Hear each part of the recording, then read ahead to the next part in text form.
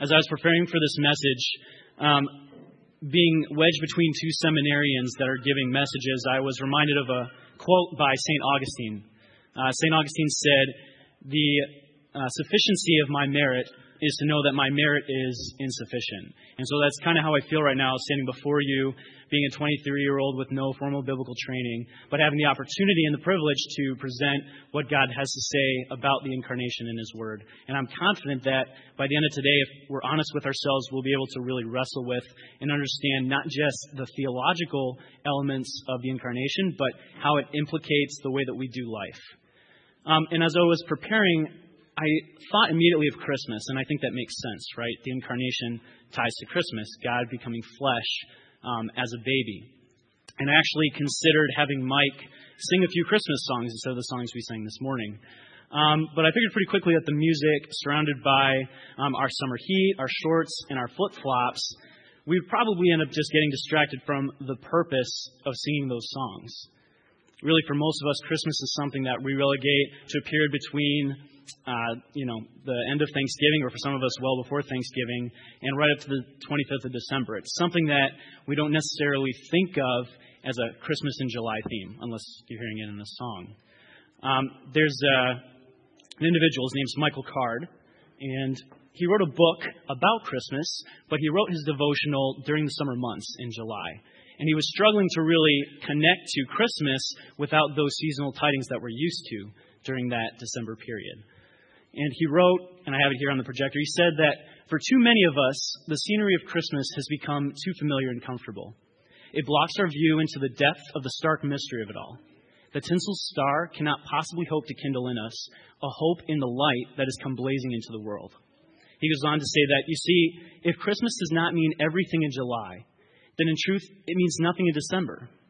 If I need a cooling in the weather and the sight of familiar decorations, and if my heart cannot celebrate today as I consider the birth of our Lord Jesus, then Christmas reveals a problem in me. Maybe until now, I have only been touched by the carols and the tinsel, the romance of Christmas, and not gripped with awe and wonder at the living gift. And the living gift that Card is talking about here is the incarnation. If that's the true wonder of Christmas, it's the idea that God in His unscalable glory became a vulnerable, accessible child. That's what we should celebrate in Christmas. That's what our mind should be called to when we sing songs. But I think if we're honest with ourselves, that's not what we usually come to. And so today we're going to be in John chapter 1, and I'm going to kind of walk through the first 13 verses relatively briefly. One, because there's just too much theological beauty to access in a half-hour, 40-minute sermon. But also because John structured the passage in such a way, I would argue, to really lead into verse 14. It's really his climactic assertion. But let's go ahead and walk through some of these first sections. Here in verses 1 through 5, as I've got them bolded on the screen, we see that John is beginning with the end in mind. He's made it clear that Jesus is not merely a man or a prophet, but rather God Himself. He's the founder, the creator, and the sustainer of the whole cosmos, everything that there is. This really connects to the end of the gospel in John chapter 20, where John writes in the second to last chapter of the gospel, he says, Jesus performed many other signs in the presence of His disciples, which are not recorded in the book. But these are written that you may believe that Jesus is the Messiah, the Son of God, and that believing you may have life in His name. John is making it abundantly clear, both in chapter 1 and chapter 20, that Jesus is not an incredible prophet, a wise teacher, or just a really good person. Jesus is God. And that's incredibly important to going through the rest of this passage. Here in verses 6 to 10, we come into the next section. We see Jesus as the unconquerable true light. And that though Jesus had actually created the world, He was in the world continuously and revealed Himself to the world in an incredibly personal way. The world, His creation, actually rejected Him.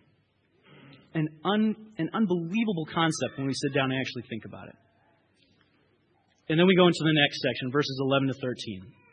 We see here in verse 11 that Jesus came to that which was His own. Now, the Greek here is actually conveying a really intimate concept, just a concept of familiarity that actually is the same concept used when Mary comes into the home of Joseph. So when Mary enters into the home of Joseph, we see the same verb. It's a really intimate concept. And yet, even though Jesus came home in this intimate way, he was not received. Again, emphasizing this idea of separation. And yet, those who did receive him, Jesus adopted them into the promise, this redemptive story that we hear about week in and week out at Mac. And they weren't adopted, though, notice, by the merit of their heritage, right? They weren't adopted because they were good Jews. And they certainly weren't adopted because of their ability to follow the law. They were adopted solely on the merit of Jesus' grace. And this idea of grace is something we're going to just rebound over and over again in this message. Because without grace, we simply don't know God. And so it's really important to see here in verse 13 that Jesus is accepting those who did receive him through grace. Now, all of these verses lead up into verse 14, where we're really going to park and analyze today. Verse 14 says that the Word became flesh and made his dwelling among us. And we beheld his glory, the glory of the only begotten of the Father, full of grace and truth. This is, I would propose, John's climactic assertion, the high point of this whole section that we've read. Because in this single verse, John captivates the ultimate meaning of what the incarnation actually is. What does it mean, truly mean, for Jesus as God to become man?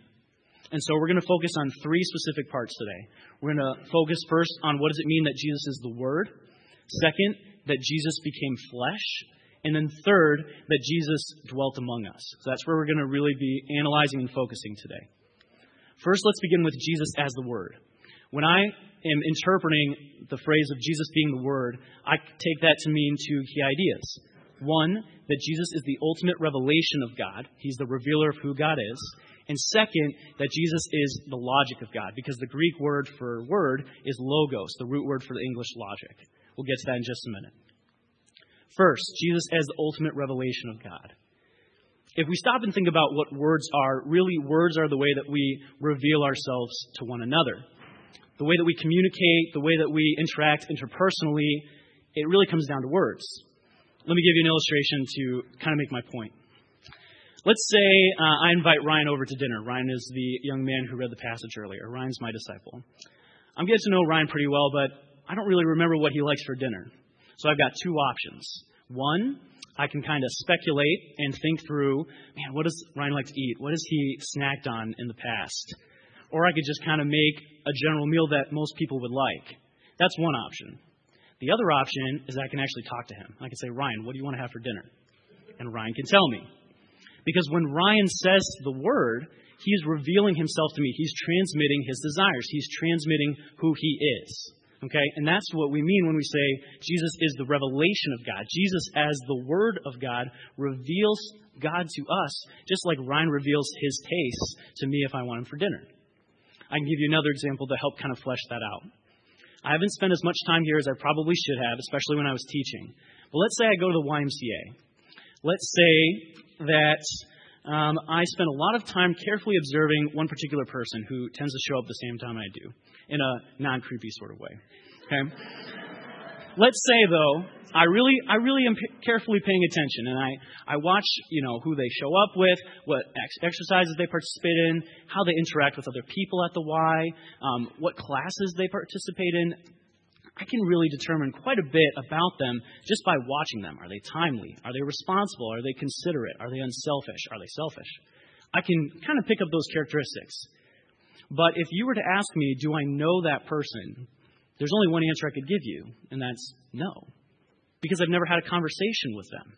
You see, to know somebody, you actually have to exchange words. And words really are the way that we communicate. It's the way we reveal ourselves. And I'm sure you guys are thinking of something pretty quickly, as I did as I was going through this passage. But Jonathan, we lie. We are arrogant. We manipulate with our words. And that's true, because we're sinful. And we, frankly, have a corrupt understanding of everything that we do. We're crazy, as Eric would say.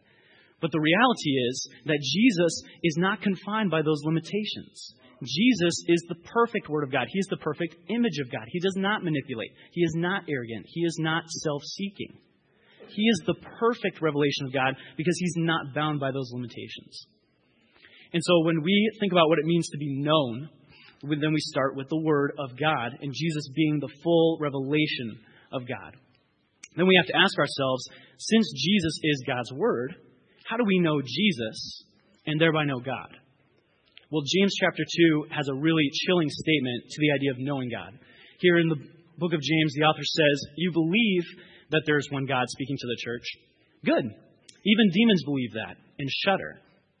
So simply to know about God clearly is insufficient, given that demons know plenty about God, probably a lot more than we do. So then we have to ask ourselves, how do we know God? And that's where we go to Matthew 7, perhaps, as my father would describe it, as one of the most scary passages in the Bible. Here in this passage, Jesus is in the Sermon on the Mount, and he's beginning to wrap up. And he's speaking about an end-time sort of situation before the judgment seat of Christ. He says, not everyone who says to me, Lord, Lord, will enter the kingdom of heaven, but only the one who does the will of my Father who is in heaven. Key in here, pay real close attention. Many will say to me on that day, Lord, Lord, did we not prophesy in your name, and in your name drive out demons, and in your name perform many miracles? Then I will tell them plainly, I never knew you. Away from me, you evildoers. Evildoers, men who had done these incredible things. Jesus says, I never knew you. So let's look at these many people. What characteristics do they have that at least we can see? Well, for one, I would propose they were theologically orthodox. Okay, when they meet Jesus at the judgment seat, they describe him as Lord. Now, we've seen all through the Gospels before this and in the other synoptic Gospels that others describe Jesus as teacher, as prophet, but not as the Messiah. Often, it's very rare that people actually recognize Jesus as Lord. So it would seem that their theology appears at least to be orthodox. It would also appear, too, that they're passionately involved in terms of how they interact with Jesus. You see, in the Semitic language, to repeat someone's name really conveys a lot of emotional attachment. It reminds us maybe of a time where David, when he was king, was in just such disarray and depression after hearing his son's death, Absalom. Absalom rebelled against David towards the end of David's reign. And when David found out that he had been killed by one of his generals, David cried, Absalom, Absalom. And that technique is designed to convey emotion. That's exactly what these people are doing here as well. They're saying, Lord, Lord.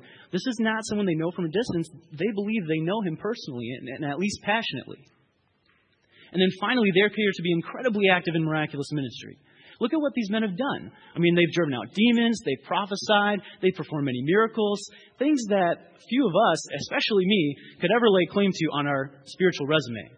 Okay, and Jesus doesn't contradict this. He doesn't say, oh wait, no you didn't. He's not actually contradicting them. He's saying, at least silently, that this did actually happen. So these men appear to be theologically orthodox, passionately involved, and active in miraculous ministry. And we're starting to think, man, if they don't know Jesus, how do I know that I know Jesus?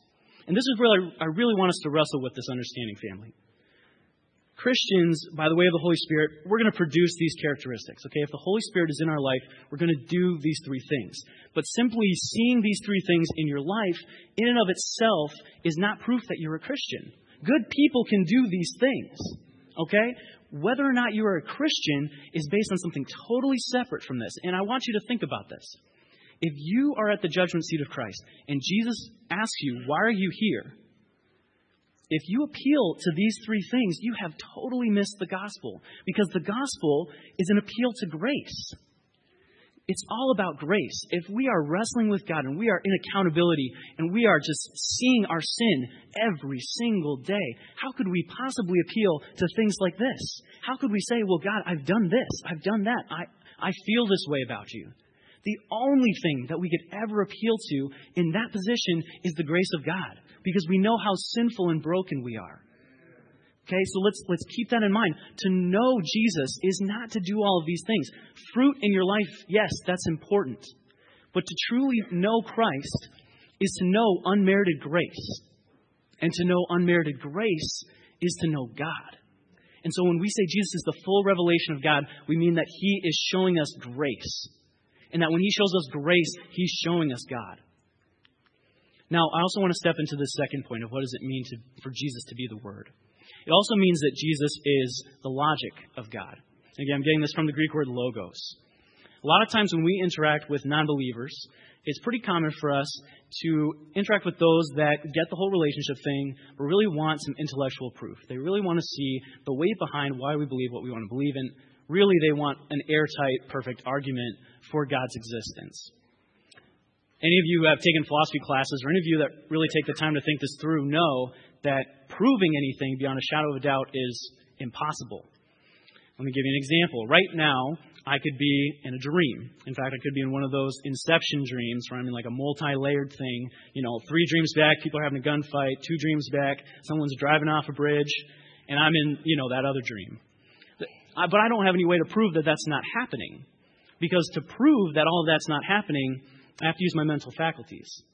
But to prove that my mental faculties work, I have to use my mental faculties. So there's really ultimately no way to prove beyond a shadow of a doubt anything because we rely on our intellect. And so for those that say, I want a perfect argument for God, totally miss the point. We don't have the capacity to do that. At some point, we need faith to presume something. We all have presuppositions. I just presuppose that God, as our first presupposition, is the best way to go. Okay? And that's where Jesus steps in again as the logic of God. I would propose that God never provided an airtight argument for himself. He gave us Jesus, and he gave us faith in Jesus to explain who God is.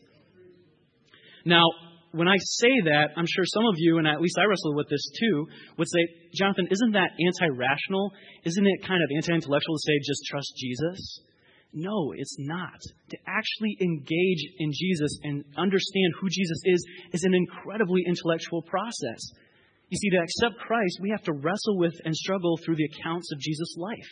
We have to look at his claims. We have to look at the history surrounding the events. We have to look at who Jesus said he was and compare it to his behavior. That is an incredibly intellectual process. It's not a blind leap of faith, as some have characterized it.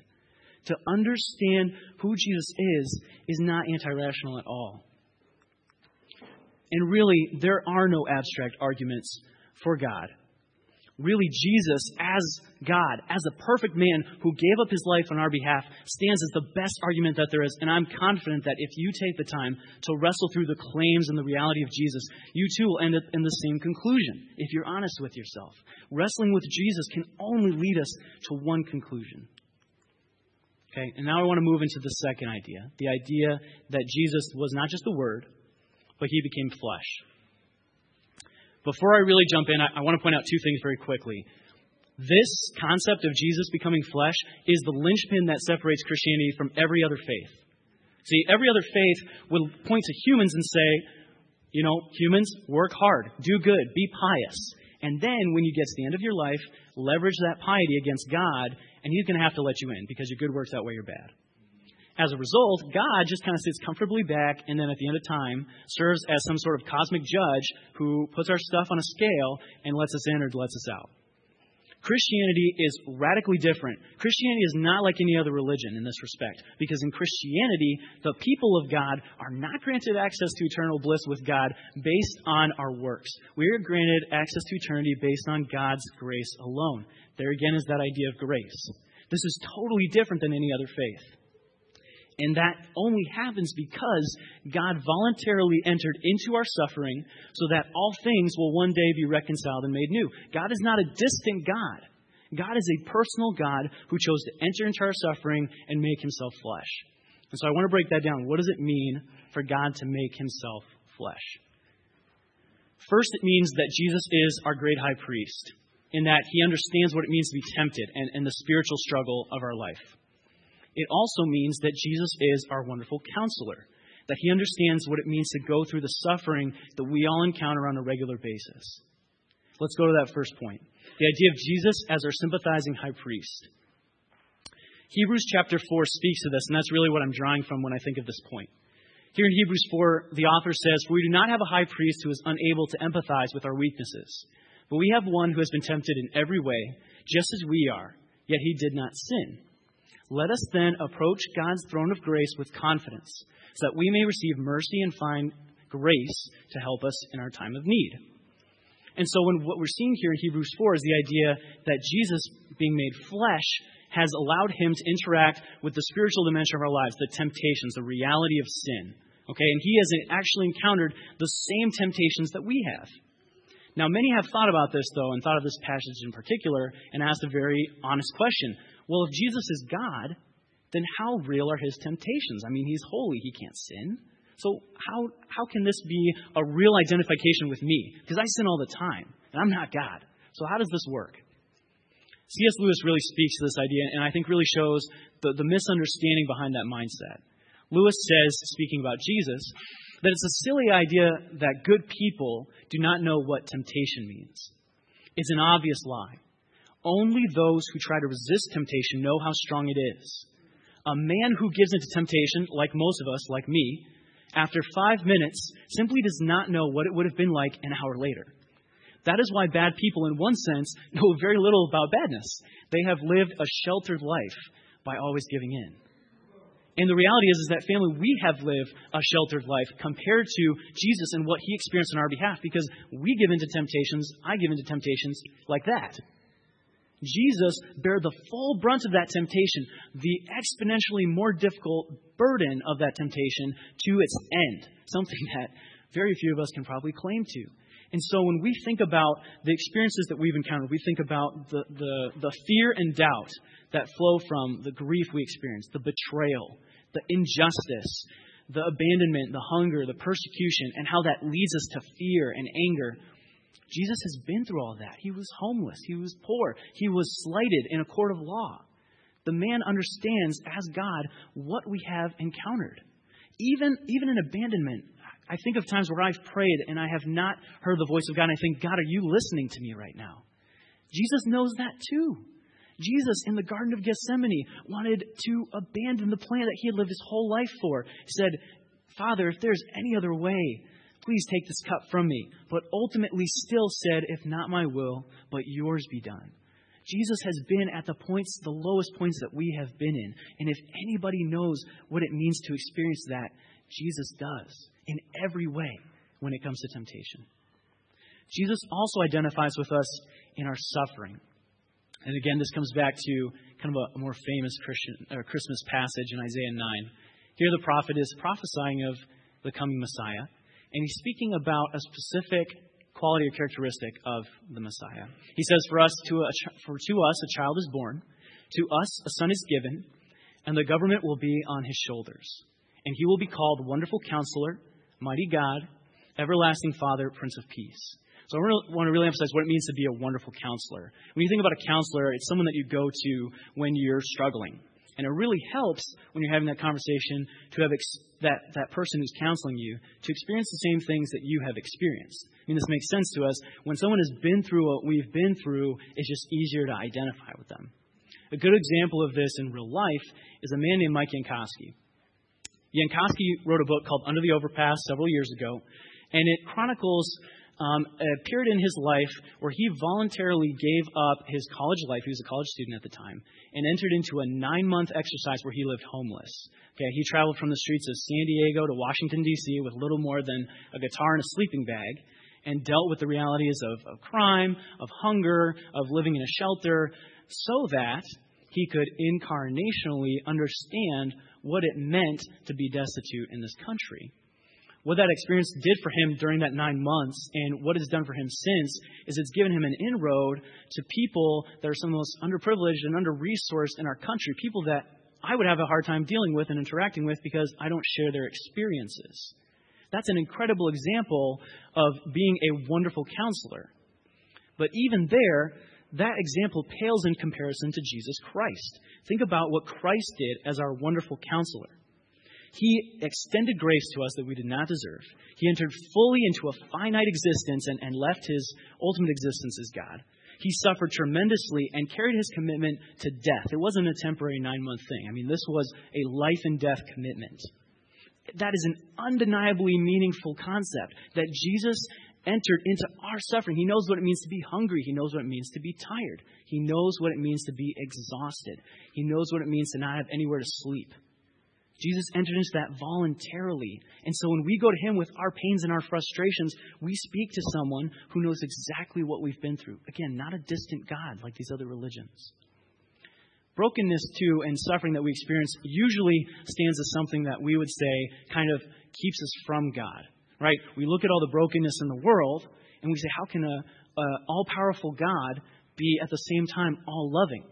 I mean, we're living in Detroit, and we see that firsthand in many ways. We see the corruption in our public schools, the financial mismanagement of our budget. We see crime rampant. We see people leaving, and we say, man, this is not the way things are supposed to be. Think of an incident a couple months ago where here on the east side there was a 7-year-old boy who had been bullied at school repeatedly, day after day after day. And that 7-year-old boy somehow came to the conclusion that it was better to take his life than to keep living. I can't even understand how a 7-year-old can come to that conclusion. This world is so broken. And again, how can God be real in the midst of that brokenness? This is a hard claim. This is something that we wrestle with in this community. And yet, I would argue, even in the midst of that difficult suffering, that God shows himself through suffering, that brokenness can be something that amplifies God's truth. I can't tell you why suffering happens. I can't give you the perfect answer. But when I look at the incarnation and I look at a God who voluntarily enters into our suffering and dies a gruesome death on the cross, I know for a fact that it cannot be true that God does not care. God must care. Why else would he enter into our suffering? Why else would he craft a redemptive plan that culminates with his death? Come on, if God doesn't care, then why did all of this happen? It must be true that God does care. And really, family, I can tell you all day that God loves you. But until you recognize that God has shown his love to you through the cross, just like a parent to a child, a parent can say, I love you, but never show it. The child understands that he's been loved or she's been loved when the parent shows it. This is our Heavenly Father showing us his love, not just telling us. Brokenness does not have to be an obstacle to the gospel. Brokenness can actually be the means to glorify God further. This is true, and as we're wrestling with this community, let's keep this in our mind as we think about what the incarnation means. Okay? And let's step into this last idea, the idea that Jesus, who was the Word, became flesh and dwelt among us. Here we see a really specific phrase that John is using, the idea that Jesus made his dwelling among us. I don't know how to pronounce the Greek word, but I do know that it comes from another Greek word, a root Greek word, that means to tabernacle or to tent. Now, John could have used a lot of different words here. He could have said just lived with, came down to, hung out with. I don't know, Eric, is there hung out in Greek? I don't even know. But the idea that Jesus tabernacled among his people is a really important concept. It's fundamental to our understanding of what it means for Jesus to come here. It should recall us back to the wanderings of the Hebrews in the desert, where God, in his glory, tabernacled among the people. Here in Exodus 25, we're reminded of this. God speaking through Moses says, "Then have them make a sanctuary for me, and I will dwell among them. Make this tabernacle and all its furnishings exactly like the pattern I show you." So God, with the Hebrew people, made himself known. He revealed himself in his Shekinah glory. That's just the idea that God's glory is not distant, but it's inhabited among his people. Even still, though, in terms of our sin and our relationship, when God made himself present in the time of Exodus, things were still messed up. Sin remained unreconciled and was merely temporarily reconciled through ritualistic sacrifices. Okay? And that led to a broken and disparaged relationship even between God and his people. And any interaction with God led to death almost instantaneously because that relationship was broken. Think of Moses when he did get a chance to actually encounter God's glory. He went up to Mount Sinai and he saw what essentially amounted to the back of God. Moses was so transformed by that brief incident that he was actually forced by God to wear a veil. So that way, if anyone ever actually saw his face, they'd be saved. Because if they saw his face without the veil, they would die as a result of seeing God's glory. God's glory in the Old Testament is an overwhelming and distant concept that leads to our death because of sin being unreconciled. But that's when Jesus steps in. Jesus, tabernacling among us, completely changes that reality. Now, in the New Testament era, we're reconciled by Christ's eternal atonement. We don't settle for ritualistic sacrifices anymore. And as a result, our relationship with God is renewed and made whole. An interaction with God, instead of leading to death, actually leads to life.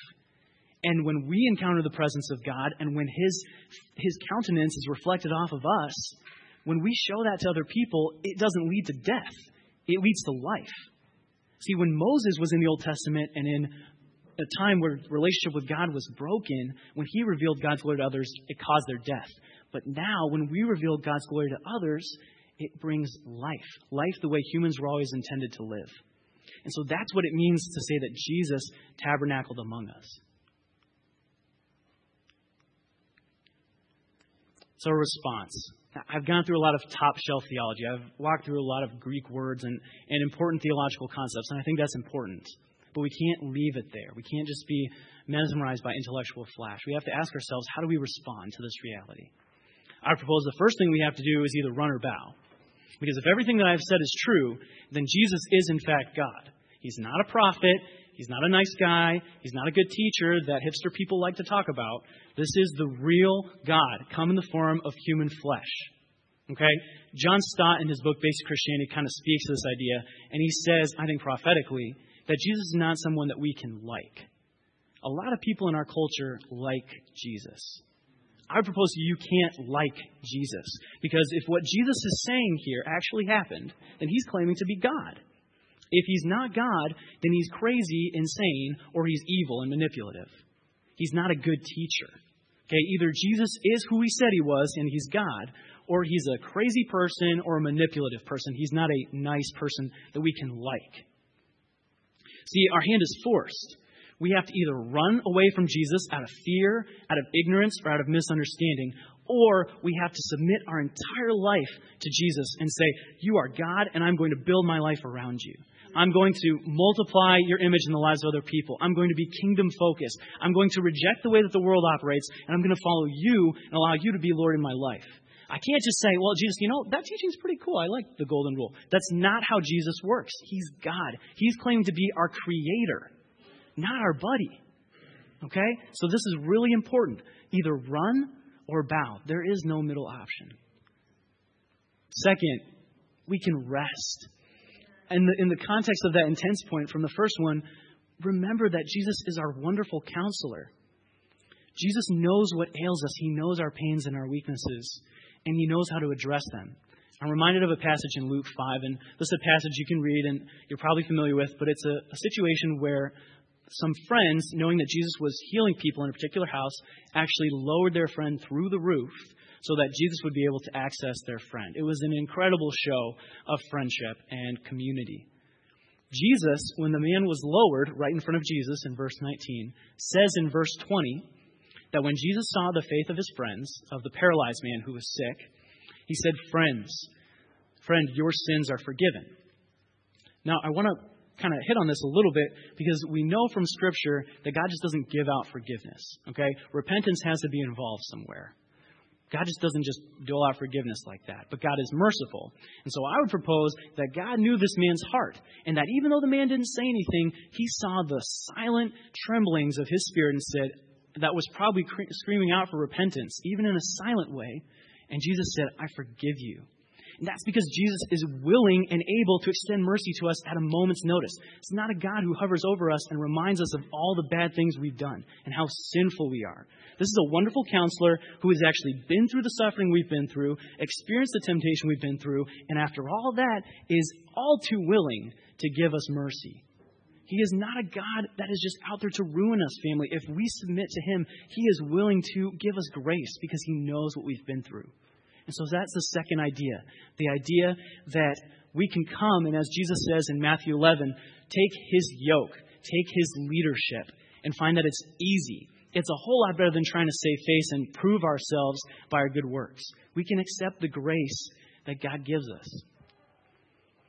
And then I want to go to this last point, the last response, and I think probably in some ways the most important for us.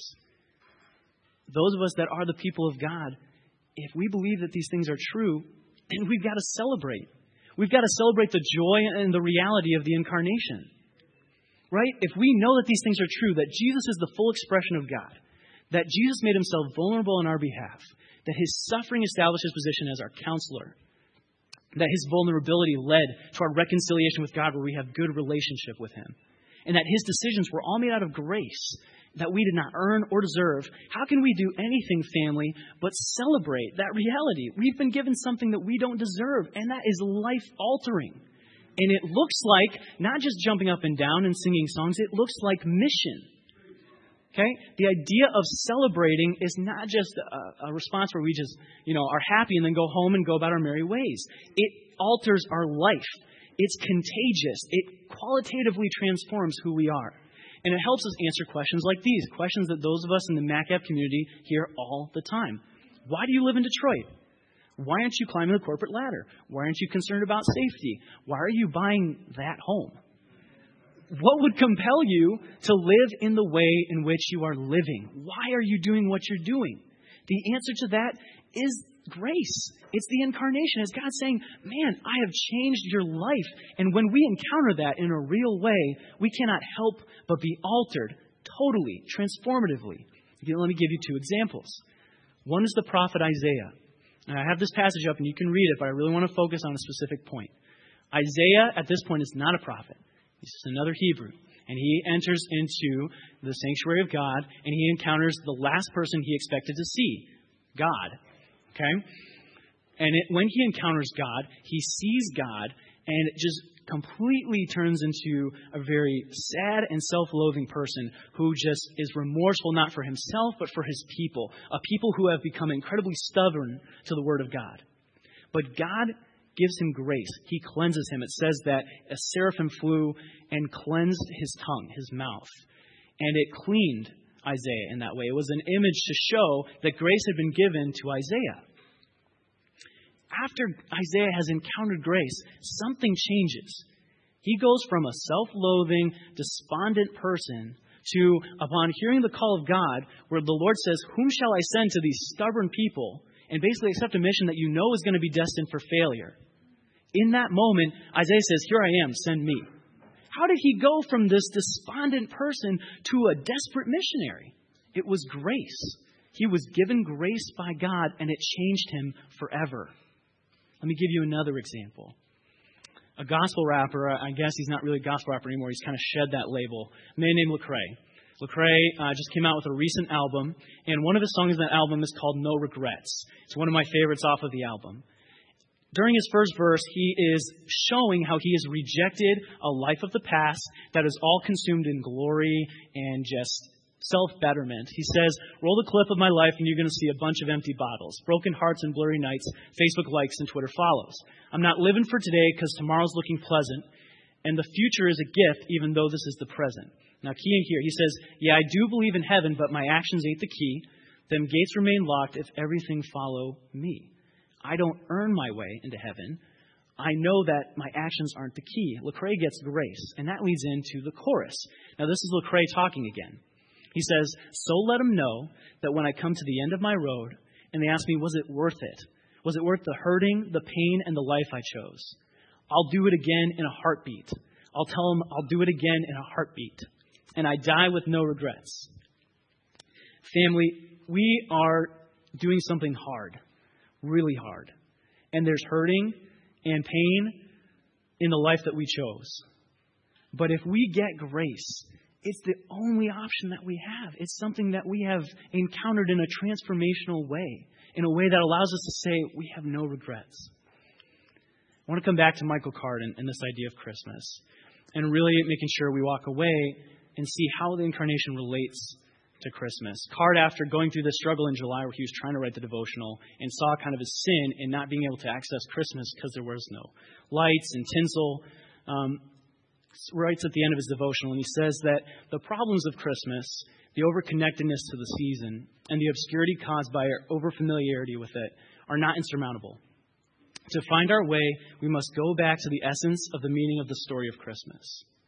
And really, family, that's what it's all about. The meaning of Christmas is not tinsel, it's not toys, it's not Santa Claus, it's the incarnation. And if we sang Christmas songs now, family, I hope that we would have joy in singing those songs because we see how the incarnation impacts today. It's not just December the 25th.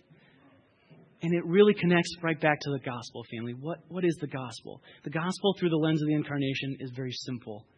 It's the good news that the redeeming word extended grace to us, that he voluntarily became flesh to experience what we experienced, dwelt among us, and reconciled us to God. And family, if we get that, we have no choice but to celebrate and to be on mission and to have a joy in knowing that God is not a distant God. He is a God that lives among us.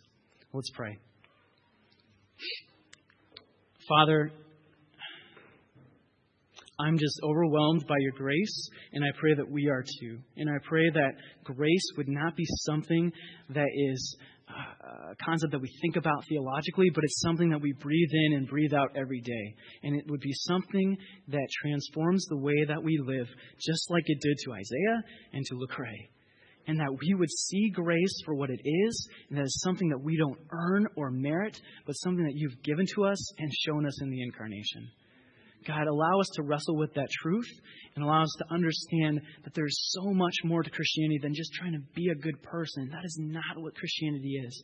It's humbly building our lives around you, knowing that you've given us grace. We love you, God, and we thank you for that grace.